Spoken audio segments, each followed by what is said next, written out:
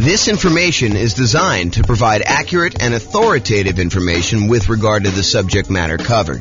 It is offered with the understanding that the presenters are not engaged in rendering legal, accounting, or other professional services. If legal advice or other expert advice is required, the services of a competent professional should be sought. Welcome to the Santa Clara Real Estate Investing and Real Estate Financial Planning Podcast. Learn all about investing in real estate in Santa Clara, California, with a combination of real estate financial planning and modeling with numbers specific to Santa Clara, plus syndicated, more generalized recordings of live and pre-recorded real estate investing classes, not all of them specific to Santa Clara. Be sure to stay tuned after the podcast for a message from our sponsors. All right, let's get started. So buy and hold real estate investing. I am James Orr. So I did put a new slide here. A long time ago, we used to actually have a slide that I showed like the next 4 or 5 classes. But I sort of have a backlog because I haven't done classes live in a while, and there's been a list of things, and I just kind of keep adding to the end. So this is the tentative list of upcoming classes. So tonight, we're primarily going to go through buy and hold. How many people were here for the real estate investing strategies class where we talked about all the different strategies in one class? No one else was here? I think you were.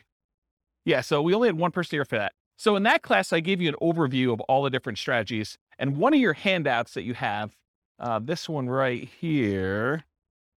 Oh, this one actually. This one right here shows the list of all the different strategies that there are. And then we primarily, in the classes I teach, we primarily focus on buy and hold, nomad, and house hacking. Those are the 3 strategies we primarily cover.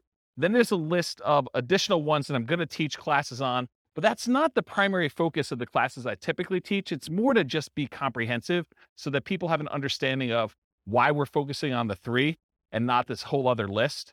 And then there's a couple that I'm not going to cover at all. So tonight we're going to go and do a deep dive into the buy and hold strategy, but you'll notice there's a whole bunch of classes on a bunch of the other strategies listed on here. Those are going to be what I would say is similar format to tonight, except for deep dives into those specific strategies. So for example, tonight we're doing buy and hold. Next week, we're doing the nomad strategy, which if you guys have never heard of the nomad strategy, because I know we have a couple of new people, the nomad strategy is to buy a house as an owner occupant. You move into the property. It's a requirement of the lender.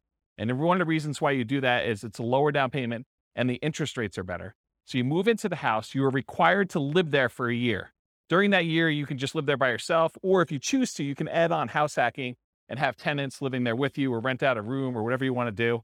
And then after a year, when your obligation to the lender is up, you can then convert that to a rental and you can acquire properties every year doing that. But you only had to put 5% down instead of putting 20 or 25% down. So you can acquire properties with one chunk of down payment, and since the loans are actually better for owner occupant, it's less bad than you would think to go ahead and put 5% down instead of 20% or 25% down.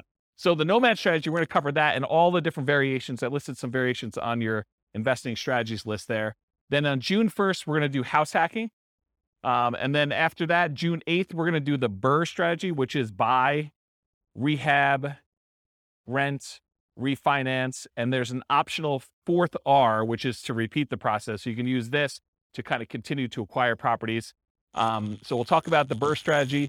Then we'll talk about quick turn and flipping properties if you're interested in doing that as a business model. Then we'll talk about wholesaling real estate on June 22nd.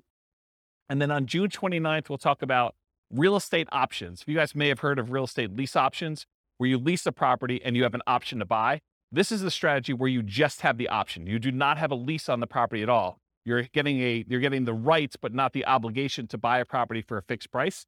And you're basically holding on to that option. And then there's a very active option auction strategy where you get an option on a property and then you immediately market that property in order to sell it to somebody. And it's usually done through some type of bid sale or auction process on like one evening, like a Sunday evening, in order to get the highest bidder and have the property sold that way. This is really like a variation, if you want to think of it this way. It's like a variation on real estate brokerage in some ways, because a real estate brokerage, a listing contract, if you squint really hard and step very far back, a real estate contract is sort of like an option agreement in some ways, right? You have the right to then market the property and get paid a fee in order to sell it. Well, this is sort of like option auction strategy is a way to do it as a principal. So it's a variation on that theme. So that's going to be on June 29th. July 6th, tax liens and tax deed sales. That's when you buy people's tax liens or tax deeds. Like, for example, if someone doesn't pay their property taxes, you can come in and pay their property taxes, and you usually get a return on the money that you put up.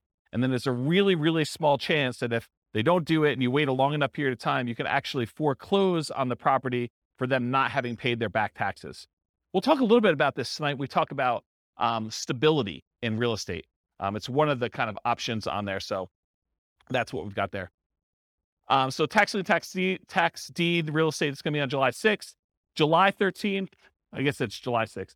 July 13th, creative financing, real estate entrepreneurship. That's all the creative stuff, subject to lease option, lease purchase, wrap financing, agreement for deed, contract for deed. That whole list on there is like that big graphic in the middle. That's that whole thing. July 13th, we're going to cover all those in one night. A lot of them are really similar in the mechanics. There's a little bit of difference, but they're very, very similar in how they're structured. So we'll cover all those that night. Then July 20th, I'll try to do real estate partnerships using this format. It'll be very different than the format we usually teach partnerships, but you'll like this new one. And then the next class after that, July 27th. Oh, this is sort of like the dividing line when I'm done teaching strategy classes. So this is sort of just getting through all the strategies on that list. And it's going to be very similar to the format tonight for those.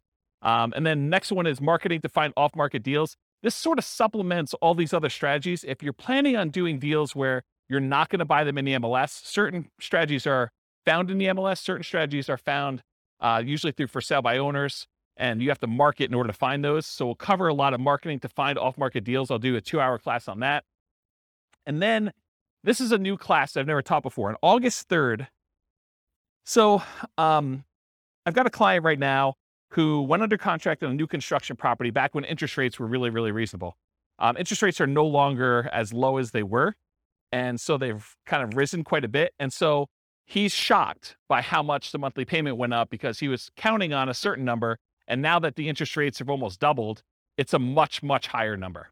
And so it made me think of, this is not the only case where we can have shocks when we're a real estate investor and we're considering buying properties. So I've got a list working through that is like all the different shocks you can experience when you're buying rental properties and then what to do about them. So number one is just being aware in advance that this could happen and what you can do to prevent them up front. But then there's some other things you may be able to do while the shock is happening. So that class is all about real estate investing shocks, things that can come up while you're acquiring properties that you may not have thought of.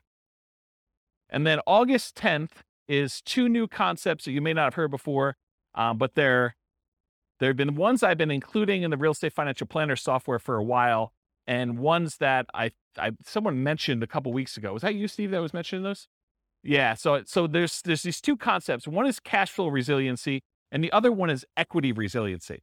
So cash flow resiliency, the basic idea is how much can your rent on a property drop before you have negative cash flow? So how resilient is the cash flow you have on your rental properties, on your whole portfolio? You can do it on a single property, but it's much more meaningful on the whole portfolio. And then equity resiliency is how resilient are you in your portfolio with equity when you have prices drop? And so there's different ways you can kind of like finance your portfolio or structure your portfolio where your whole portfolio is more resilient, and there's ways you can structure it where it's less resilient. So we'll go over a lot of different examples and talk about that on August 10th. And then on August 17th, overcoming hurdles for real estate investors. So there are several things that will limit your ability to acquire properties. You know, the most common ones I think a lot of people think of is down payments. I don't have enough down payment in order to acquire properties, or I can't qualify for loans for some reason. So I'm going to go over all the different hurdles that real estate investors have. We'll cover all those in that particular class. And then on August 24th, real estate investing Rubicons. So if you're familiar with history, I think it was Julius Caesar who was crossing the Rubicon, a river somewhere in, I don't know, another country.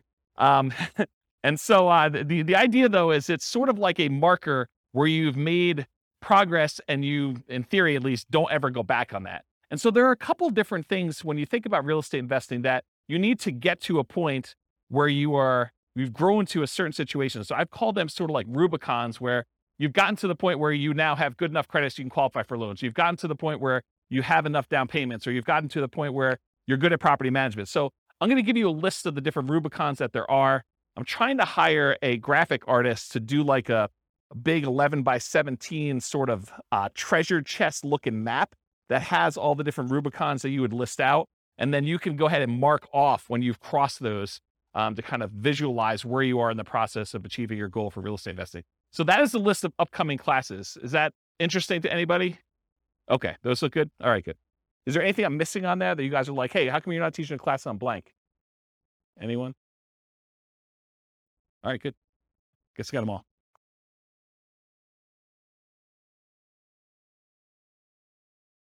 Oh yeah, I've been teaching classes for like 18, 19 years. So yeah. You missed some classes. We did a market stats class last week. So you missed a whole class on market stats. I didn't record it. You missed a class on all the different real estate investing strategies. It was like a big overview class. Then before that, I did a class on, I think I did the deal analysis spreadsheet class where I walked you through what all the fields were and how those fields worked out. Did I do any other live ones? That was it, right? I think those are the live ones that I've done since I came back.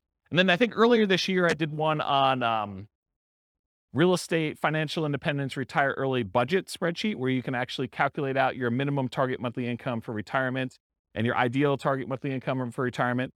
So I have classes on that. And then I released a brand new spreadsheet for deal analysis, which you'll see part of it on there too. So, but yeah, there's a whole bunch of classes. I think we have close to 200 class recordings posted on the website. So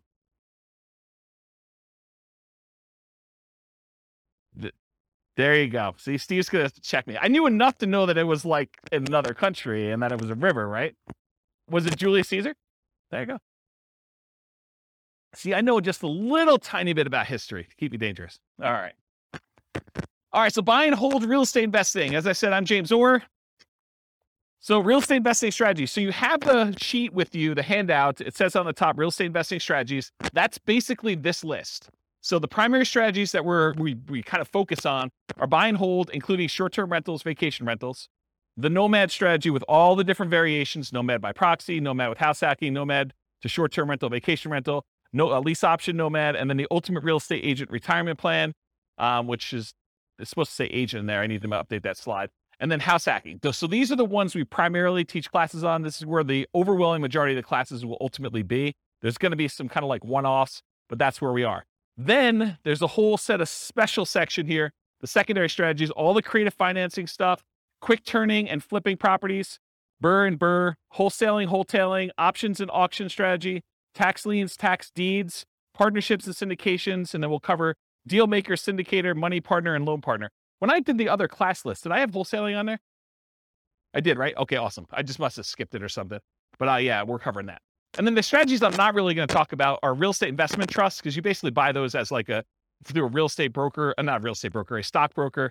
And it's more of a security than it is really a real estate investing strategy. I sort of put it on there to be a completionist and kind of be all inclusive, but really that's not something I'm going to cover. And then I'm not going to go into separate detail about probate, short sales, foreclosures, and pre-foreclosures, because you'll get those when we cover the other strategies, and they're not really their own strategy per se. So we'll cover those, but we're not going to have separate classes on them. Any questions on this? Is it hot in here already? It is? Let's open the door if you don't mind. Just grab it and like do the thing, the foot thing, please. Thank you. All right, cool. So exceptions. So one of the things I'm going to go over tonight is this worksheet right here. And this worksheet is what I call the real estate investing strategy profile. If you think about it, when you're kind of determining, hey, I want to do this particular strategy or this particular strategy, we want to think about all the different characteristics of that particular strategy. And so what I tried to do is I thought about all the different dimensions you could measure or think about or consider a different strategy with. And I listed them all out with the most common kind of characteristics that you can have. And so you're going to go through this tonight with your pen, and we're going to do this for the buy and hold real estate investing. And then you're going to be able to do that. Now, when we go through this, I'm going to tell you how I think about buy and hold real estate investing, but you're going to say to me, James, what about this? What about when you do buy and hold, but you do it this way? Yes, there are probably more obscure examples where you can kind of structure these, and there's kind of like slight different variations and stuff like that. But I'm trying to focus in on the majority of the use cases. And you could have exceptions to this thing. You could come up to me later and say, James, what about if you do it this way? Yeah, you could definitely put it on there. But I'm going to try to be most mainstream and kind of the most correct that I think of. And if you want to debate this with me, this is absolutely brand new. I'm creating a database of all the different strategies with all these different characteristics, so that if you want to go search for, show me the ones you could do with no down payment, or show me the ones you could do with no money, or show me the ones you could do that have the lowest risk or the lowest activity, they're the most passive or they're the most scalable. I can give you a list of the ones grouped by those categories, and you can look at it and inspect it in a database format. So that's 95% built, and it's what I use to make this thing, the profile for you.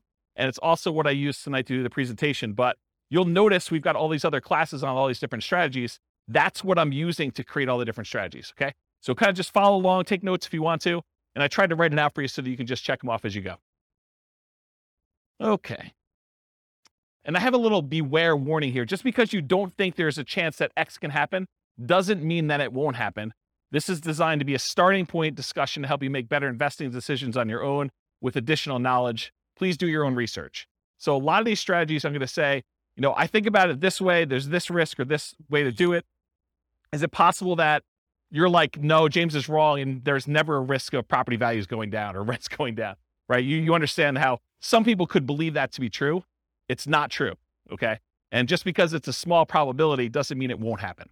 All right, so buy and hold variations. So when I talk about buy and hold, what I'm really focusing on is traditional buy and hold, where you put a down payment on a property, usually 15% with PMI, 20% is the most common one, or 25% down. You can put more down. You can go all the way up to paying full cash for the property. I'm usually focusing on single family homes, duplexes, triplexes, fourplexes, and then it also includes all the apartment stuff, all the commercial buildings, 5 units and up. So that's all just traditional buy and hold in my mind. In addition to that, I group in short-term rentals, vacation rentals, because you're buying the property and you're holding it. It's just you happen to be, instead of renting it to a long-term tenant, you happen to be renting it by the night or by the week or by the weekend. And so I include that as a short-term rental or vacation rental in this model. Now, is it a stretch to think about buy and hold as, I'm going to buy a building and I'm going to do assisted living, or I'm going to buy a building and I'm going to offer a specific service? It sort of gets on the edge of, okay, you're doing a business, you're doing an assisted living business, but you also just happen to be buying real estate. So you could say, okay, I'm doing, storage units. Storage units, I guess, is buy and hold, but it's not really what I traditionally think of. So could you kind of classify it as buy and hold? Yes. Is it really a separate business of like having storage units and running a storage unit business, or having assisted living and doing that, or buying an office building for your practice, or land in order to run your business off of? Yeah, I mean, you could do all those too, but I'm really thinking of it more in the traditional sense of single family homes through fourplex, and then multifamily properties, apartments, and greater. Does that make sense, everybody? Okay, cool. And this is intended to be, interactive. So feel free to interrupt. Please do use the microphone so your question gets on the mic, though. Just raise your hand. I'll bring you the mic, or someone else will bring you the mic. Any questions on this one? Cool. All right. So one of the ways I kind of classify different strategies is this a real estate investing strategy, or is this a real estate entrepreneurship strategy? And the way I kind of classify those is, with a real estate investing strategy, you're primarily taking money, deploying it, putting it into an investment, investing in something with the expectation of getting a return on your money. That's real estate investing to me. There's another way to look at this where you're out there doing work, you're doing labor. Maybe you have some money in the deal, but you're primarily working a job in order to create money, to create value in some way. That's more like house flipping, where, yeah, you have a little bit of money invested in the deal, but you're really not looking to get a return on that money. You're really looking, I'm going to go put labor in and do that. So is buy and hold real estate investing more real estate investing, where you're putting in money and you're expecting to get a return? Or is it more like entrepreneurship, where you're actually going out there and doing work and trying to make money from the work? What do you think? The first option, real estate investing, right? So with real estate entrepreneurship, real estate investing, are you primarily investing money with the hope of getting a return on that money, or time, and in many cases, some money to get a return on your time? For buy and hold, most folks are typically investing money with the hope of getting a return on that money. Short-term rentals sort of takes one step more toward entrepreneurship, because in most cases, with short-term rentals, you're doing more labor than you are with putting a tenant in a property and leaving them for a year or more. Does that make sense, everybody? But it's still primarily real estate investing. You're deploying money and you're expecting to get a return on that money. Okay. So that's on your list. So you can start on your list. Just kind of check it off. All right, so money required. So typically when we do buy and hold real estate investing, we're going to go in and we're going to get traditional financing from a bank. You're going to go select a property. You're going to want to acquire that property. And so you're going to go to a lender and you're going to get, in most cases, traditional financing, conventional financing. There are 15% down, 20% down, 25% down, and more type loans for these properties. You can buy them with cash, or you can put a down payment and actually get financing on them. So on this other sheet here, where we do loan type mortgage insurance comparisons, there's a whole bunch of different loans. And I tried to highlight the ones we were primarily talking about today, where the interest rates are. So you can see a little grayed out area on there. And that basically shows you the different financing options and what the rates were as of yesterday. Now, this is not like a rate quote for you.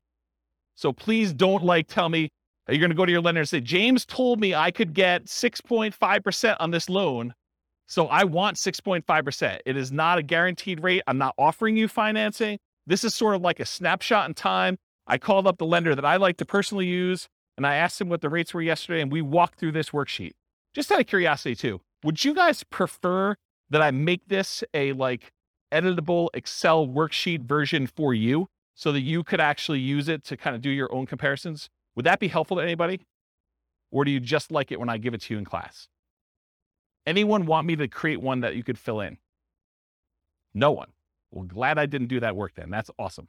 Okay. So on that worksheet though, it shows you the different types of down payments you need and what the interest rates were on those particular loans, and in some cases what the points were in order to get those particular rates. So typically when we're doing buy and hold, 15 to 25% down, you also need reserves. It would, and I know I'm sensitive every time I do this, but you would be stupid to invest in real estate without reserves. Okay? And I know that sounds harsh, but it's supposed to be harsh because you would be stupid in order to invest in real estate without reserves. You need to have reserves in order to invest in real estate. Things happen that you're not going to expect. You need to have reserves. Okay? So even if you find a no down payment deal, is that nothing, no money required deal? No. In the overwhelming majority of cases, it's not. There are very few strategies that are no down payment and no other money required. Even if you find a nothing down deal, even if you got a VA loan or USDA loan, or you manage to find a property that you could buy subject to where the seller's like, hey, just take over the debt of my property. That is still not a strategy that you can do with $0. Does everyone understand that, right? You need to have reserves in all those cases. It's a really good question. I need to do a 2-hour class. Question was, how much in reserves? The really, really short answer is probably 6 months in something like a savings account. Okay? All right.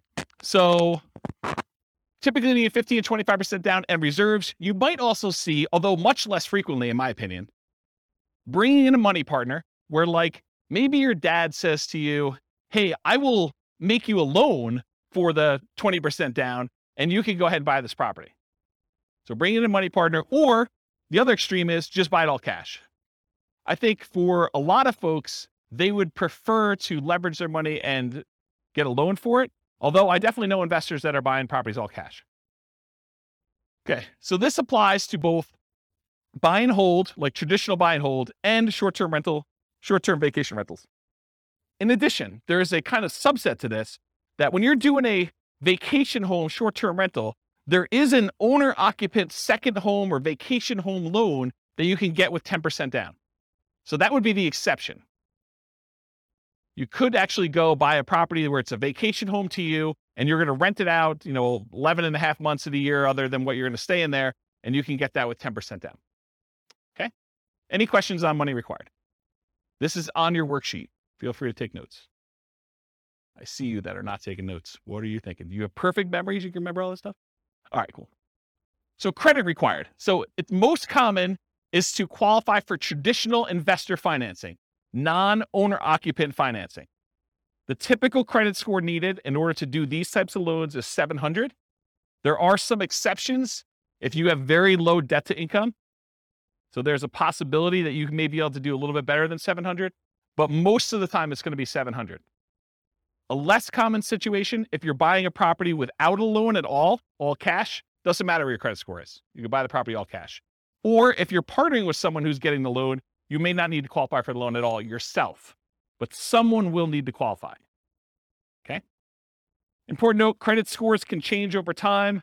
Credit score requirements can change over time. So check with your local lender for the most up-to-date credit requirements. So just because James said 700, you can't go to your lender and says, James told me it's 700. So where's my 700 credit score loan? Because they may tomorrow go out and say it's now 720. We think that our risk profile is out of whack. We want to make sure that people at 720 are getting these non-owner occupied loans. They have the right to change their policies at any time. Individual lenders can, and also the companies that are, or organizations that are buying the loans in the secondary market can require that the loans that they're selling them have to have higher credit scores too. So it can work as either an overlay, that's if the individual lender just adds that as an additional requirement that they're requiring, or it could be from the quasi-government organizations that are buying the loans in the secondary market or the investors that are buying the loans. Any questions on credit required? You guys are a quiet group tonight. Okay. All right, skills required. So the primary skills required for the buy and hold real estate investing strategy are deal analysis. You need to be able to analyze deals to determine what kind of deals they are, whether they cash flow, whether they make sense to buy, how 2 different properties compare, or how 10 different properties compare that you're considering. Actually finding the cash flowing deals, searching them out in the MLS, going to look at them, evaluating them. Acquisition financing, being able to get the loans that you need, those 15% down, 20% down, 25% down loans, and then property management skills. And by property management skills, I mean one of 2 different things. Either you need to be really good at managing properties yourself, or you need to be able to hire a property manager and manage your property manager when they do it. So one of those 2. And then in addition, if you're doing short-term rentals, the skills for doing short-term rentals are slightly different than the skills for doing long-term property management. I don't do short-term rentals, but I know it's different. Any questions on skills required? Cool. Stability. Stability is an interesting one that I think most people have not heard of. I actually learned about this. There's a guy whose name escapes me right now, but he does the Farnam Street blogs. Anyone know the Farnam Street blogs guy's name? I don't remember. But he basically came out with a blog post. This is probably a couple months ago now. And it wasn't specific to real estate investing, but I immediately said, this applies to real estate investing. So we have this concept of stability. Something is passively stable is if you don't do anything, nothing will happen to it. It'll just sort of naturally work itself out. But something is actively stable if you need to be actively doing something in order to keep that thing from killing you or making you lose money or hurting you in some way. And so he separates things into passive stability and active stability. Real estate in general is actively stable. You can't just buy a property, even the vacant land, and just let it sit. If you don't do anything to your vacant land, you will lose that vacant land eventually because you have to pay taxes on it. So you have to, by the even most extreme example of, I buy vacant land, I don't do anything, you will lose that property if you don't pay taxes on it. Okay? Now, as you move down the spectrum, if you are doing fix and flips, it is very active. If you don't actually do something with your fix and flip, you'll lose the property. In most cases, if you're doing a hard money loan, to the lender. Lender's going to come in after 6 months or a year, and they're going to take the property. So it's very active in that way. But even buy and hold, I would say, is an active stability. If you don't do something with your property, if you don't put tenants in there or manage your property manager, pay your taxes, pay your mortgage on it, pay your insurance, do all these things that you need to do, you will lose the property. And so I kind of started measuring real estate strategies on this spectrum of how active they are or how passive they are on the stability scale. And so buy and hold is actively stable. Short-term vacation rentals is a little bit more actively stable, in my opinion. In general, real estate investing is actively stable. However, some strategies and choices are more active than others. I'll give you another couple examples. Amortizing mortgages versus balloons and interest-only loans. If you get an amortizing loan, a loan that if you make all the payments for whatever time period, 15 years or 30 years, it will pay itself off. That is less active than if you get an interest-only loan that has a balloon, or you have, well, let's just use interest-only loan. So if you have an interest-only loan, at the end of the period of time, you still owe that amount on it. If you don't do anything with it, they're going to foreclose. So it's more active in that way. The other one actually gets paid off. What about buy and hold versus fix and flips? I think we talked about. Or lease options. If you don't put tenant buyers in those properties and kind of keep on them and help them buy the property, Or if they don't buy the property, replace it with another tenant buyer who could possibly buy the property. You're gonna lose the property, or you're gonna lose money. Funding retirement via cash flow versus appreciation, debt pay down. So in retirement, one of the strategies, we did a whole class on this. I think it was called cash flow versus appreciation, where I had two different kind of like avatars, and one of them was going to use, one of them was in a market, a real estate market that had more cash flowing properties. Another one was in a real estate market that didn't have very good cash flow, but it was highly appreciating.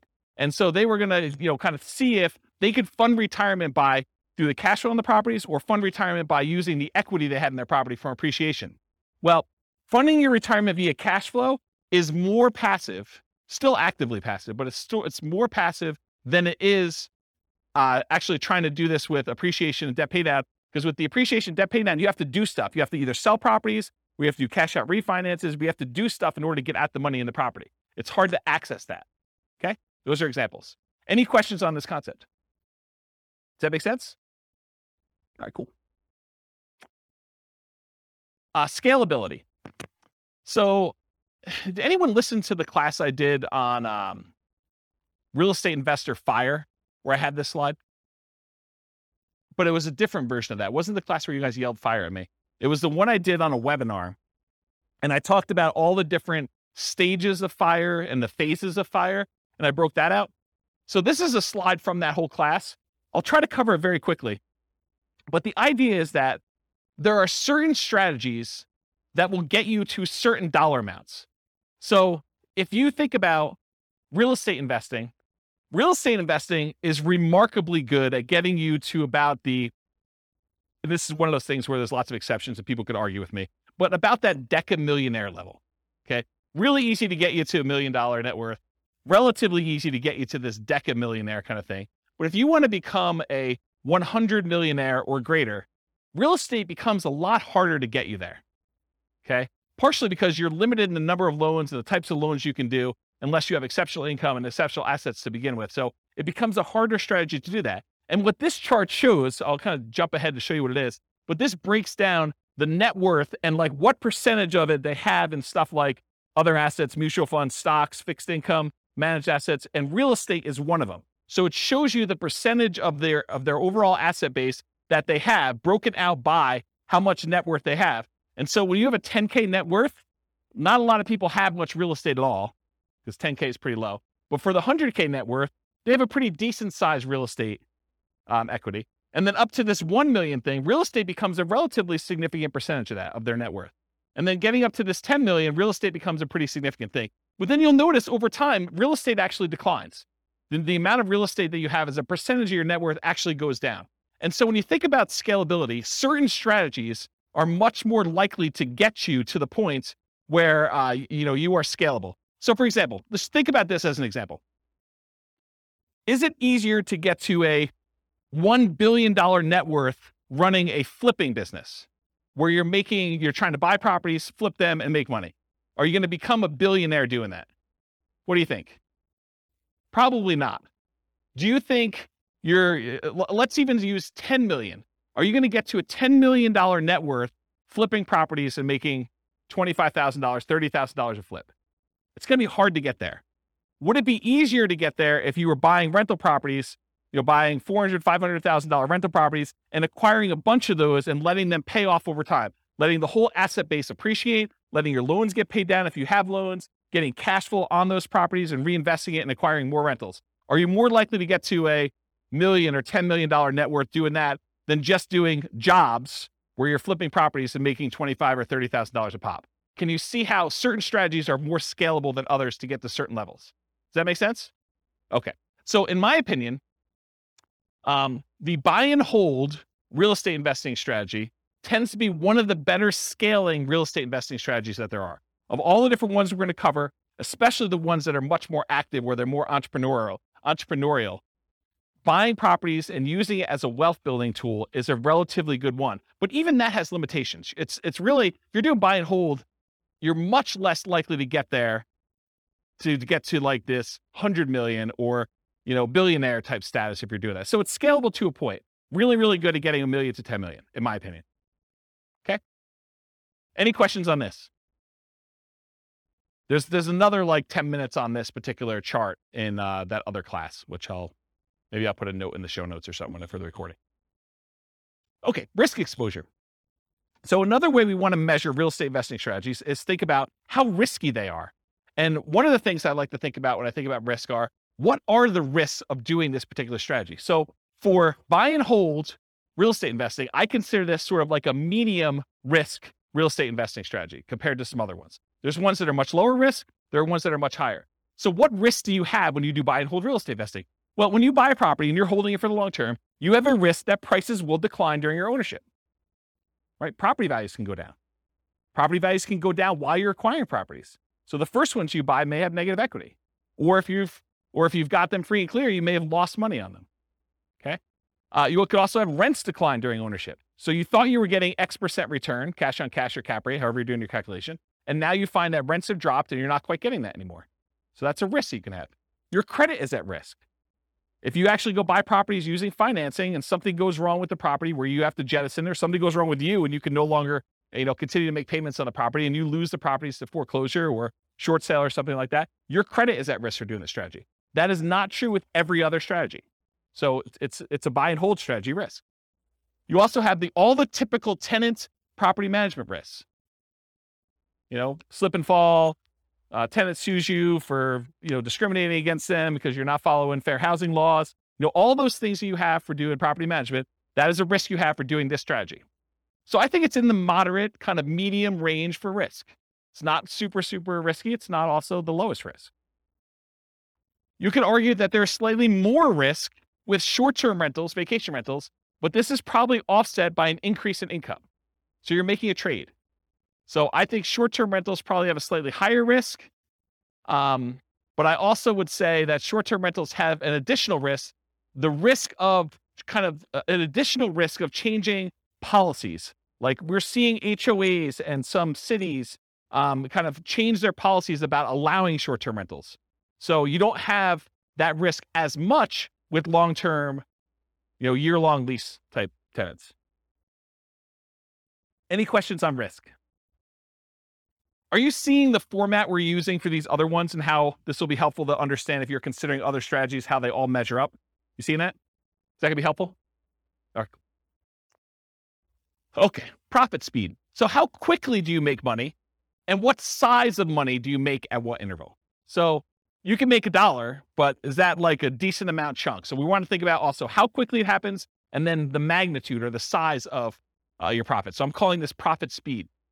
And if you've seen this before, this is my return quadrants. This talks about the 4 different areas you see that you get returns on by owning rental property. And then I also have reserves in there because you tend to own a small return on the reserves you keep. Whether you keep them in a savings account, you're getting 1% a year. You keep them in the stock market, and you're earning 8% per year.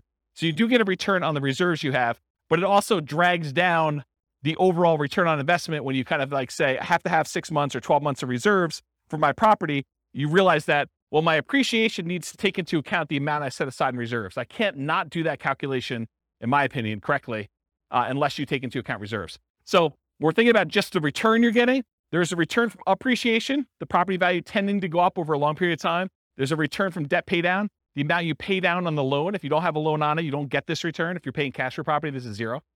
So you get these 2 returns. These 2 returns are what I call cash later returns. So all the stuff on the left is the stuff that you get later, because you can't usually access appreciation or debt pay down until you either sell the property or you do a cash out refinance. So these ones on the left-hand side are the returns you get later, cash later. The ones on the right are cash now returns. So cash flow, the difference between the rent you're collecting on the property or other income you're collecting on the property minus all of your expenses, including vacancy, taxes, insurance, maintenance, your mortgage payments. Did I forget any?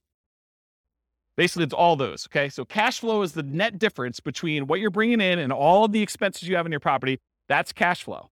And then by owning a rental property, you also get tax benefits, which it's depreciation. I call it cash flow from depreciation, though, when we take the gross amount of depreciation you have and you multiply it by your effective tax rate to give you an estimate of how much actual cash you will receive back on your taxes, either in your monthly paycheck or your weekly paycheck from your job, if you decide to change your exemptions, or at the end of the year when you file your taxes where you get a big lump sum, you'll get some money back. I call that cash flow from depreciation. The ones on the right are cash now. You get the cash flow at whatever interval you're collecting rents minus your expenses. So usually monthly, unless you're doing some type of short-term rental, then it's weekly, wherever they do the payouts for your kind of platform that you're using for that. And then the tax benefits, you can collect those with your paychecks every week, every 2 weeks, every month, or at the end of the year when you do your tax return. But it's not like you have to wait a long time like appreciation debt pay down. So these are more cash now. These are cash later. When you have regular buy and hold rental properties, you tend not to get these short-term, but these tend to be the bigger numbers. Your appreciation on a property tends to be larger than your cash flow, just in general. It's not always that way. And then your debt pay down tends to increase over time. As you pay down a 30-year mortgage, it just gets larger over time, but it tends to be a bigger number too. Then your cash flow, although as interest rates rise, this gets smaller. I want to point that out. So cash flow and tax benefits, these tend to be relatively smaller numbers, unless you're doing a free and clear, and then your cash flow number should be much larger. But you're doing these tend to be smaller numbers, but they tend to be more quicker. So as far as like profit speed, with buy and hold real estate investing, you typically can start seeing cash flow within 30 days. You buy the property, you acquire it, you put the tenant in there. It's relatively quick. Rents and security deposits are typically paid in advance. So a lot of times someone pays rents at the first of the month for the month that's coming up. They're not paying it in arrears. They're paying it in advance. So you're going to get that up front. And usually you require a security deposit before they move in. So you'll see some money up front. Short-term rentals and using property manager can slightly delay the time to producing cash flow. If you've got a property manager in there, it takes them a while for them to receive the money, do all the accounting, and then pay you out on the 15th or the 30th or whenever they decide to pay you out. So there's an additional delay when you do that. Then whatever platform you use for your short-term rental, I'm sure there's some type of delay in there too. It's not like they're doing the deposit and giving you the money same day. Okay. I don't do short-term rentals, but that's my understanding. Anyone do short-term rentals here? Okay. Usually a percentage return of amount invested, cash on cash, return on investment, or cap rate. So when you're thinking about like the order of magnitude, a lot of people throw around numbers like, I'm getting a 5% cash on cash or 10% cash on cash, or in some extreme cases, maybe they're doing a 100% cash on cash return on investment. That's the number that you are getting on the investment size, the amount of cash you put in the deal. Or cap rate is the return you're getting if you did not have a mortgage on the property, but after all of your other expenses. That's what cap rate is. Okay. I talked about cash flow from depreciation. You also typically see the wealth building through the stuff on the left. The appreciation and debt pay down portions tend to be your kind of wealth building part of the profit speed for buy and hold. Any questions on this one? Awesome. Finding deals. So how do you find buy and hold deals? I kind of break it up into two categories. One of the most common, most likely ways you're going to find deals, and then the kind of like more unusual, but still common enough that I think I should mention them sort of things. And that's these. How do you find deals? I used an example when I taught the real estate investing strategies class where I talked about all the strategies, this idea of looking for an alligator. It is possible for you to find an alligator if someone recently flushed one down the toilet and you happen to be in the sewer in New York City. You could possibly catch an alligator down there, right? You could find one. This is like the unusual, exceptional case. But if you're looking for an alligator, and the alligator is representative of the type of deal you're looking for, if you really want to find an alligator, you're probably more likely to find one if you go to Florida. And probably more specifically, if you're looking for alligators, you might want to look in the Everglades. Okay, so if you think about deals and where you're going to find them, think about this alligator story. So where are you most likely? What's the Everglades version of buy and hold? Multiple listing service. That's the overwhelming majority of properties. It has the largest number of properties available. You're typically going to find them in there. And this could be, if you're doing commercial properties, it could be something like LoopNet or something like that. Or it could be just your local MLS if you're buying single family homes, duplexes, triplexes, fourplexes, and that's what's normal in your marketplace. Okay, so MLS is one. And the next one is this group of for sale by owners. And I break for sale by owners down into two different groups. For sale by owner is a seller who's selling the property without the help of a real estate agent. They're selling it for sale by owner. And there are two different kind of main categories. Category number one is somebody who is actively selling their property for sale by owner. They are trying to sell. They put up an ad. They've, put it on Zillow or what other marketplaces they have. They put a sign in the yard. They're actively trying to sell their property. That is an actively marketed for sale by owner. But then there's the other group. They're the hidden for sale by owners. It's a seller selling without the help of a real estate agent, but maybe they are not actively marketing their property. Maybe it's sort of like if you approach them and said, hey, would you like to sell your property? They'd be like, yes, I would, but I wasn't otherwise trying to sell it. I didn't have it marketed for sale. I didn't have a sign in the yard. Didn't have it up on Zillow. Maybe you had to send out marketing in order to find them. Maybe you were at networking and you did it, but it's some other way where they're hidden and you had to find them another way. And usually those other ways are either through marketing or networking. Those are the most common strategies for finding properties for buy and hold. Unusual methods, wholesalers. Not that a wholesaler can't find you a deal. It's just the number of wholesalers that there are out there and the number of wholesale deals that they're finding is just a really small portion, right? So you may be able to go find a wholesale deal. However, it's like, if you want the best selection, could you go down to the local, gas station and get something that you need? But if you want to have a selection of 30 different versions of that thing, you're probably not going to the gas station. So the gas station is sort of like a wholesaler. Maybe they have one, but the MLS is sort of like the supermarket, where now you have a whole shelf full that you can pick different types, and you get to choose whichever one is best, and you can make a selection. Okay? So unusual methods, wholesalers. Any questions on finding? Did you use microphone? Here. Are you talking about Redfin, Zillow? Do they come under MLS? So Redfin or Zillow could actually include both of these. So it could be that the real estate agents' properties are listed from the MLS on Redfin or Zillow, but also the for sale by owners can also list their properties as a for sale by owner on Redfin or Zillow. So it could be both. So that's sort of like an aggregator for where you're doing it. But ultimately, the source is either the MLS, all the agent stuff, or for sale by owner, actively marketed in that case. Right? Okay, cool. Any other questions? Yeah, hey, John. I've got a two-part question. On the for sale by owner, Yep. Is that typically, do they want more money or less money than if they were going through a realtor? And also, the second part of my question would be risk. Yep. If I use a realtor, you guys cover all the hidden stuff. If I'm dealing directly with a homeowner, seems a little more risky. Yeah. So really, really good questions. Here's put it down for a second. So awesome questions. So the first thing about price, it's all over the place. I would say that the for sale by owners I've seen, some of them are priced high because they want to get all the money, right? They're going to price it with whatever a realtor would have gotten, maybe even a little bit more, because they think that their property is better than all the other ones that sold. And they haven't had a real estate agent tell them it's not reality to get, $600,000 for this $500,000 property. They're like, well, I think I can get 600, so I'm going to list it for 600. So you could get some of that. Or you could get them not knowing the value. A lot of times we see that with an out of the area owner who knows that their parents bought the property for $250,000 and they can't imagine in their mind that it's worth $500,000 now. And they live in another state and they're just like, if we can get 300, that's awesome. And it needs a lot of work. And so it goes both ways. And the real estate agent ones, there are real estate agents that help sellers who are otherwise motivated. They want a quick sale and they realize it needs a lot of work and they're not trying to be super aggressive about getting every last penny out of the deal. So you could find those. But I think the overwhelming majority of the deals listed in the MLS are retail deals. I mean, they're priced for retail sale.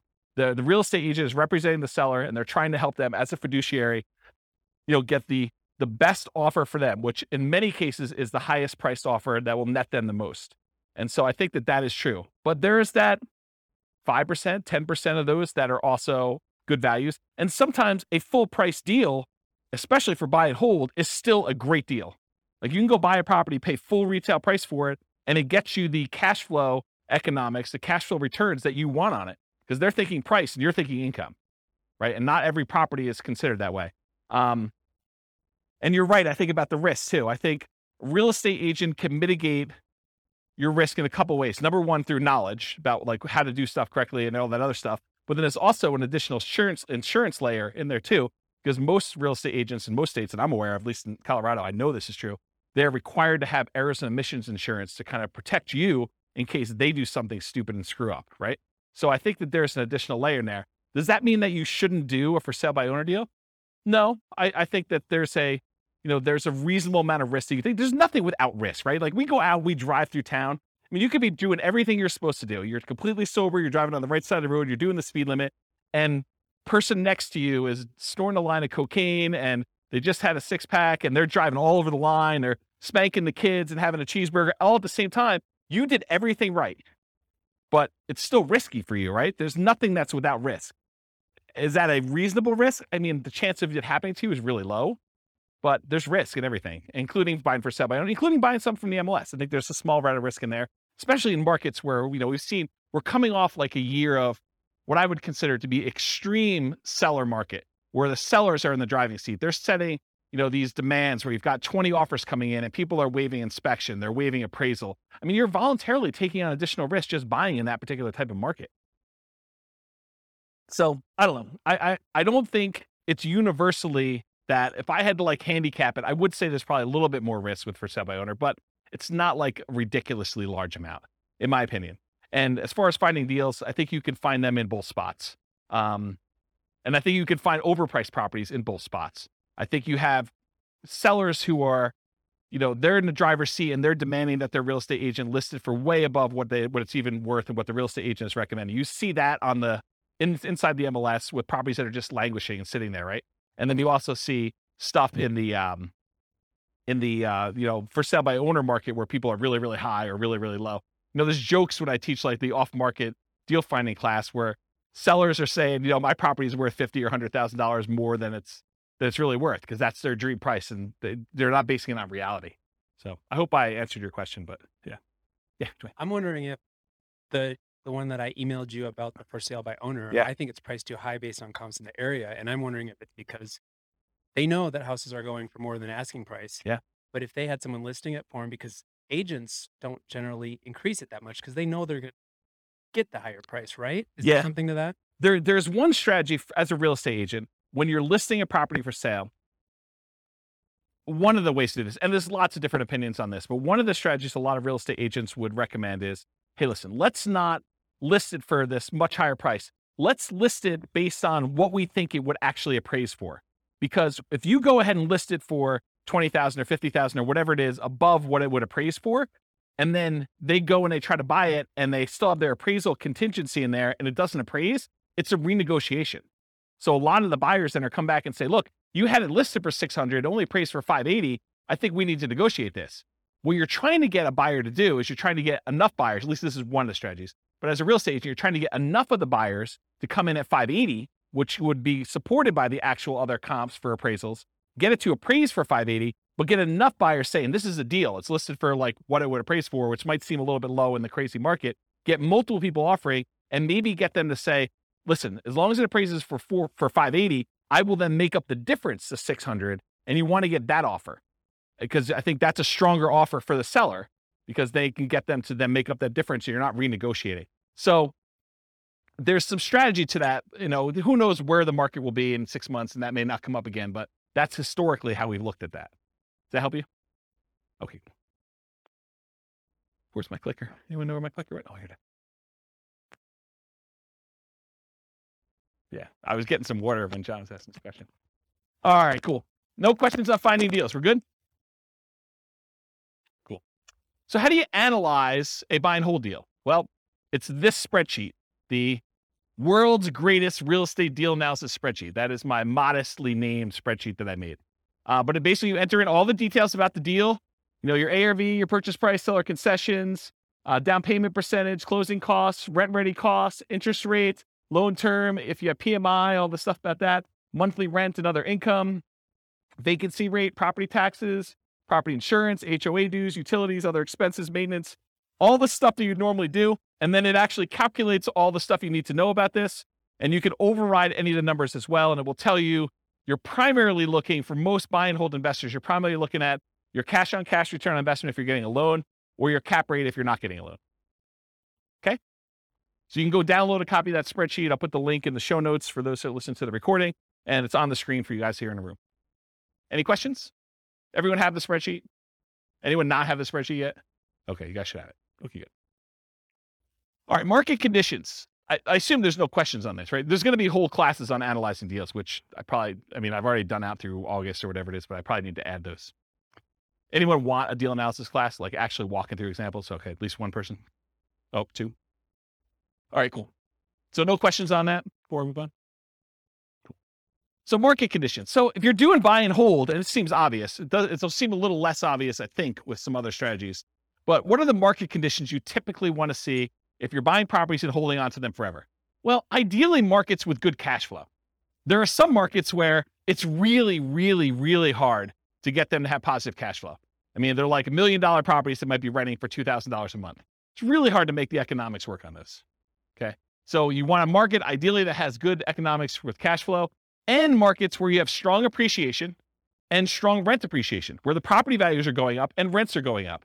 You don't want to be buying in a market where there's a mass exodus and it's causing a glut of houses on the market and people are chasing the price to the bottom just to get theirs sold before all the other ones get sold. And so the prices are dropping. And maybe there's so many houses for rent that the rent prices are doing the similar thing where they're trying to get lower and lower rent just to get them occupied, because better to get $600 a month than zero. Okay. So ideally you want a market that has a lot of demand, where prices are going up and rents are going up, because that's really where you get your long-term wealth building from with buy and hold. But then you also want cash flow. Market challenges, markets with significant negative cash flow with reasonable down payments. In most cases, I can make almost any property cash flow if you buy it cash, right? If you don't have any financing on it, all you got to do is overcome taxes and insurance and maintenance on the property. And so that's a pretty low bar for most properties. However, then you start saying, okay, yeah, I could buy anything with cash, but really what I want to do is I want to look at the top 5% or 10% of the market, and I want to select quality where I get a good return on my money. And so then you start selecting based on the best cash flow you can get, not just will it cash flow. And that's one of the problems. We'll probably talk about it when we do, some of these other like creative financing or times when you buy from a wholesaler. The problem with buying from wholesalers and for buying creatively where you're doing marketing and you're getting sellers to contact you is selection. It may not be a property that you would otherwise want to select. Where if you go into the MLS, you get your choice of everything. You may decide, hey, everything is not what I want, and I want to hold off and wait till something else better comes along. But at least you get a wide range of things to analyze and select and decide if that's something I'm going to buy or not. There's a lot of times with like putting out marketing and getting sellers calling you or deals coming into you, it's like you don't control which sellers call you. You can control it by selecting where you advertise to a certain degree, but you may still get a property that you don't want. And so you still have to say no and select the ones that you do want. Okay. And then lastly, markets with no or negative appreciation. There are markets where, you'll go see a post on a very popular real estate investing forum or something.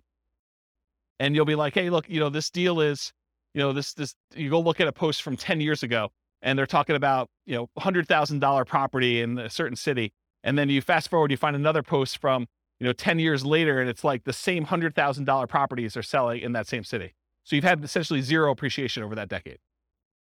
So you got to watch out for that. You want to be investing in markets that have appreciation for long-term wealth building. You can just cash flow them, but I think that you want the benefit. If you're going to go after a market, if you have any market to choose from, why not choose one that both has cash flow and you're going to get some wealth building through appreciation and debt pay down, and rent appreciation. Okay. So no questions on this? Everyone got it? Cool. Accessibility or availability. So in many markets, there are plentiful deals you could select from the MLS. So then it becomes a matter of saying, okay, there's 100 that would work. Now let me find the top 10 of those 100 or the top 5 of those 100 to really dig down and decide what I'm going to do. In other markets, it might be challenging to find any positive cash flowing properties except with significant down payments. I think we've been seeing, in our local market here, we've been seeing a move toward this. There was a time in our marketplace where you could find a good quality product, good quality property that with 20% down would have positive cash flow. It's much, much harder to do that now because prices have gone up a lot in the last 5 years. Interest rates in the last 6 months have gone crazy, like doubled, 3% to 6%. Rents have gone up, but not quite as much as property prices and interest rates. So it's getting harder and harder to find a property that would positive cash flow with just 20% down in our marketplace. Okay. And I think you'll find that in other markets too, especially with the same characteristics. I mean, we see massive price appreciation, not just in Northern Colorado, but overall in the nation. And interest rates are up all over the place. Yeah, Dwayne. How far behind do taxes usually follow that when they do assessments? Is that something that... That's a great question, because you're right. I mean, if property values have gone up and they're doing the reassessment every 2 years, which I think is very, very common, at least around here, that's the norm, right? Every 2 years, we see a reassessment.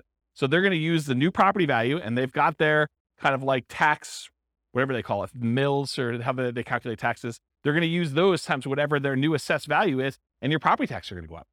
So it's just sort of like 2-year stair step going up with that. Yeah.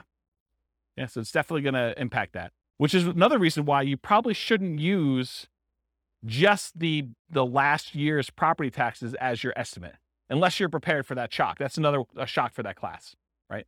Buying a property using the old tax assessment only to find out that 6 months from now, there's going to be a new tax assessment. It's going to change. Same thing we see with new construction properties, right? I mean, you've seen this where, sometimes we get really lucky where you buy a property and you're still paying taxes on vacant land.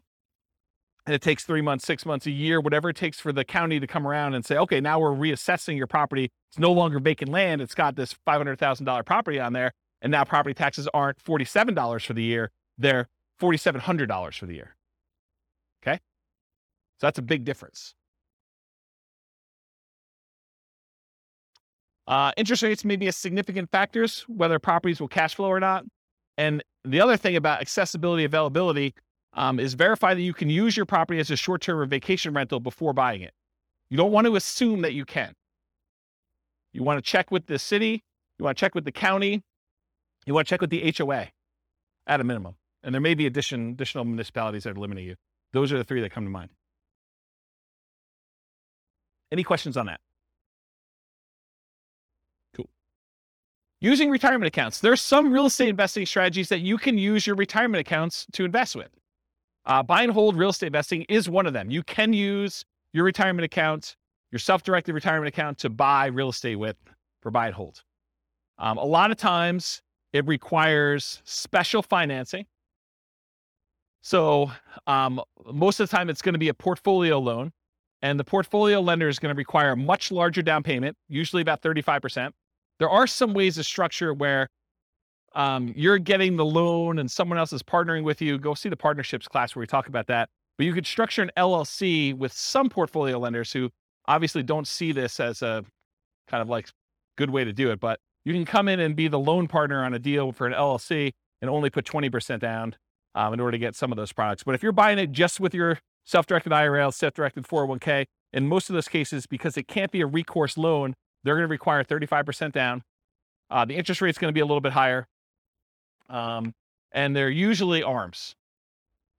Sometimes they'll do a 15-year fixed rate mortgage, but that's also going to hurt your cash flow because it's the 15-year amortization schedule makes your cash flow, it makes your monthly payment higher, which means your cash flow is going to be worse.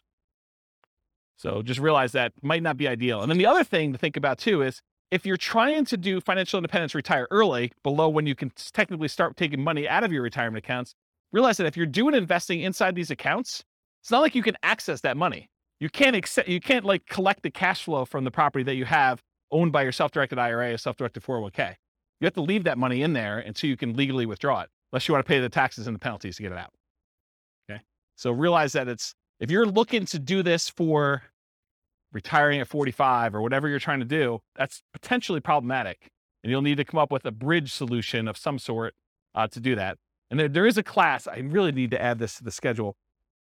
I talked about this in that same Fire for Real Estate Investors class. I talked about this idea of, I used to call it coasting into retirement, but I don't want to confuse it with Coast Fire, which is something completely different. So I think I renamed it chillaxing into retirement. It's this concept of, you have enough money to bridge, you technically qualifying as financially independent, and you're sort of living off of your savings, not at a safe withdrawal rate, kind of living off your savings, but like depleting your savings to get to the point where you then qualify for FIRE, where your financial independence number may take you a year or 2 or 3 for either a property to pay off or cash flow to increase or something else to happen. And you're sort of like rapidly depleting another resource that you have to sort of bridge you to that point. And there's probably a full day class I need to do on that. So I don't think I could do it justice in 2 hours. So is anyone interested in that class? Should I do that? Just one person? Two? Okay. Maybe I'll do something like that.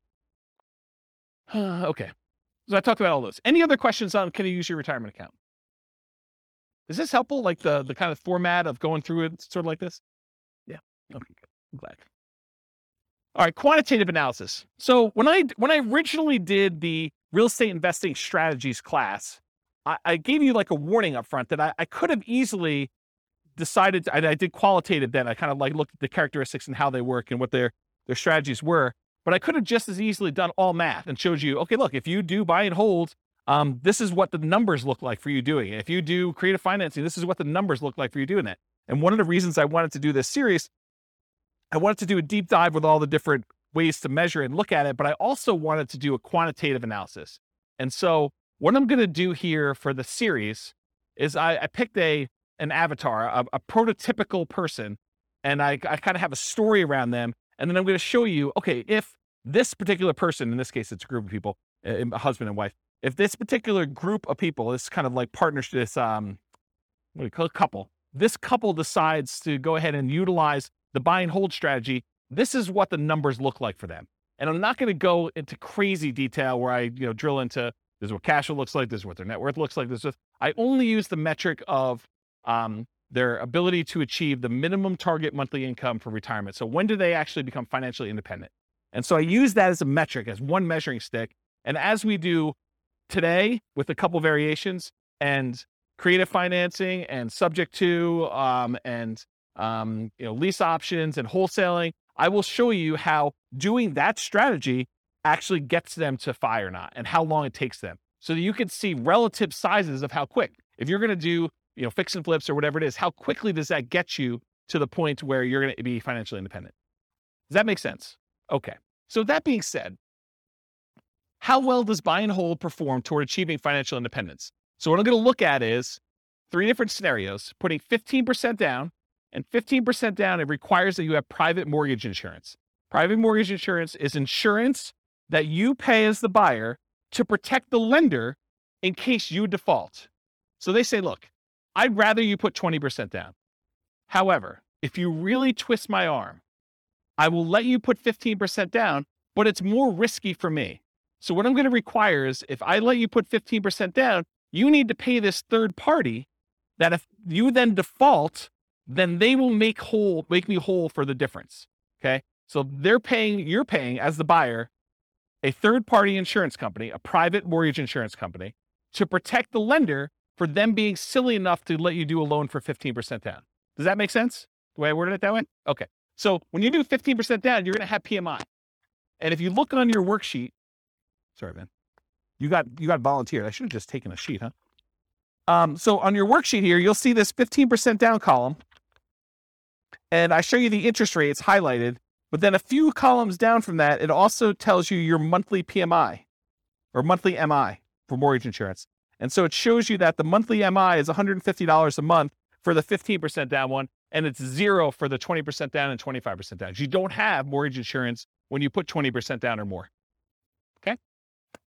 So 15% down with PMI, 20% down, 25% down. We're going to look at those scenarios of how quickly you can achieve financial independence using those. And I'm also going to do one with short-term rentals.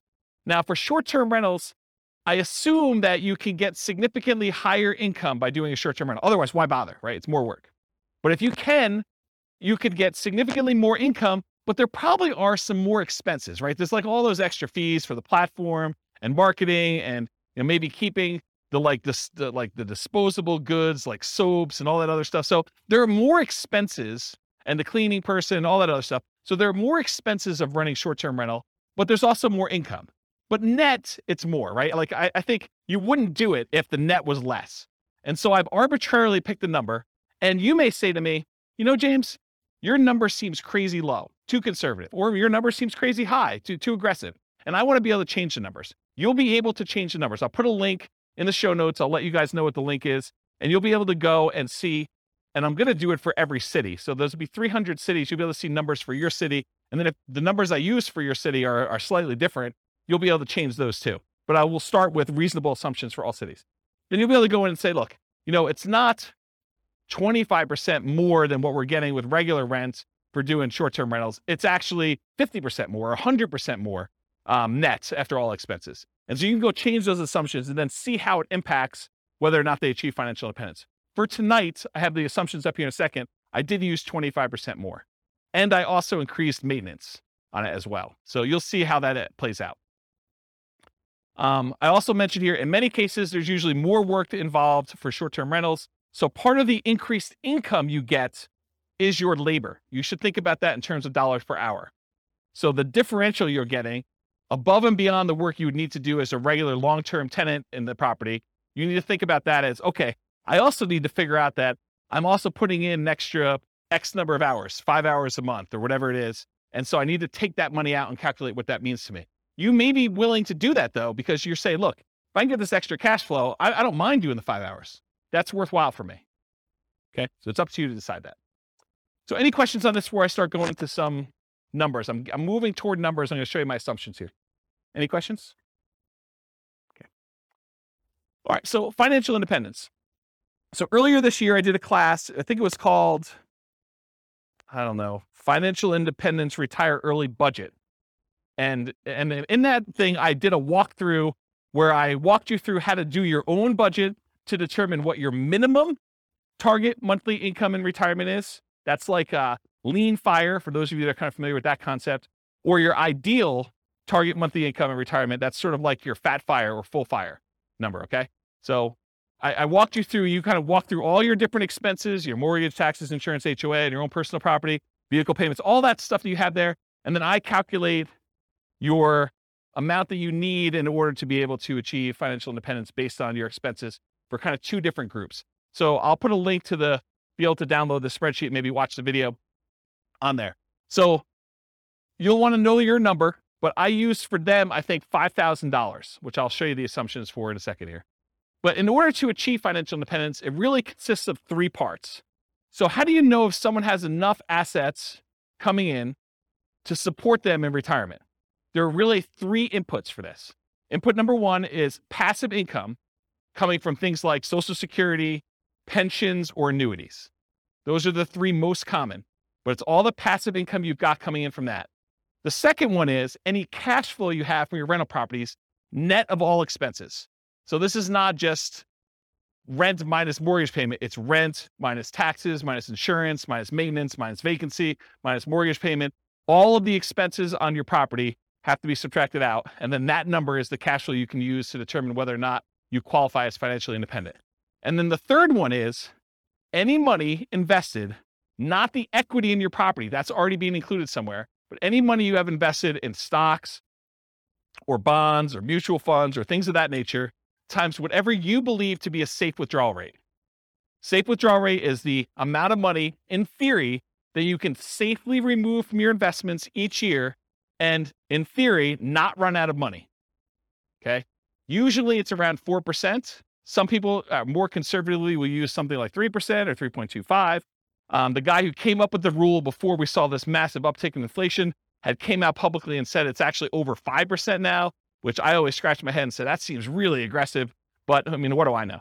But if you look back at historical data, there was the 4% safe withdrawal rate study by the three professors from Trinity University. They did a bunch of back testing on historical data with the stock market and bonds, and they came and said that with a very high probability of success, very low probability of failure, that taking 4% of the amount of assets you have invested in stocks and bonds at different ratios, they did a whole table, so you can go look at the report if you want to. I think it's called the Trinity study. But they said that 4% is a relatively reasonable number to use based on historical data. Okay, so the three things, it's passive income from Social Security, pensions, and annuities. That's number one. Any net cash flow from rentals. And number three, your yearly safe withdrawal rate multiplied by the amount you have invested in stocks, bonds, mutual funds, things like that.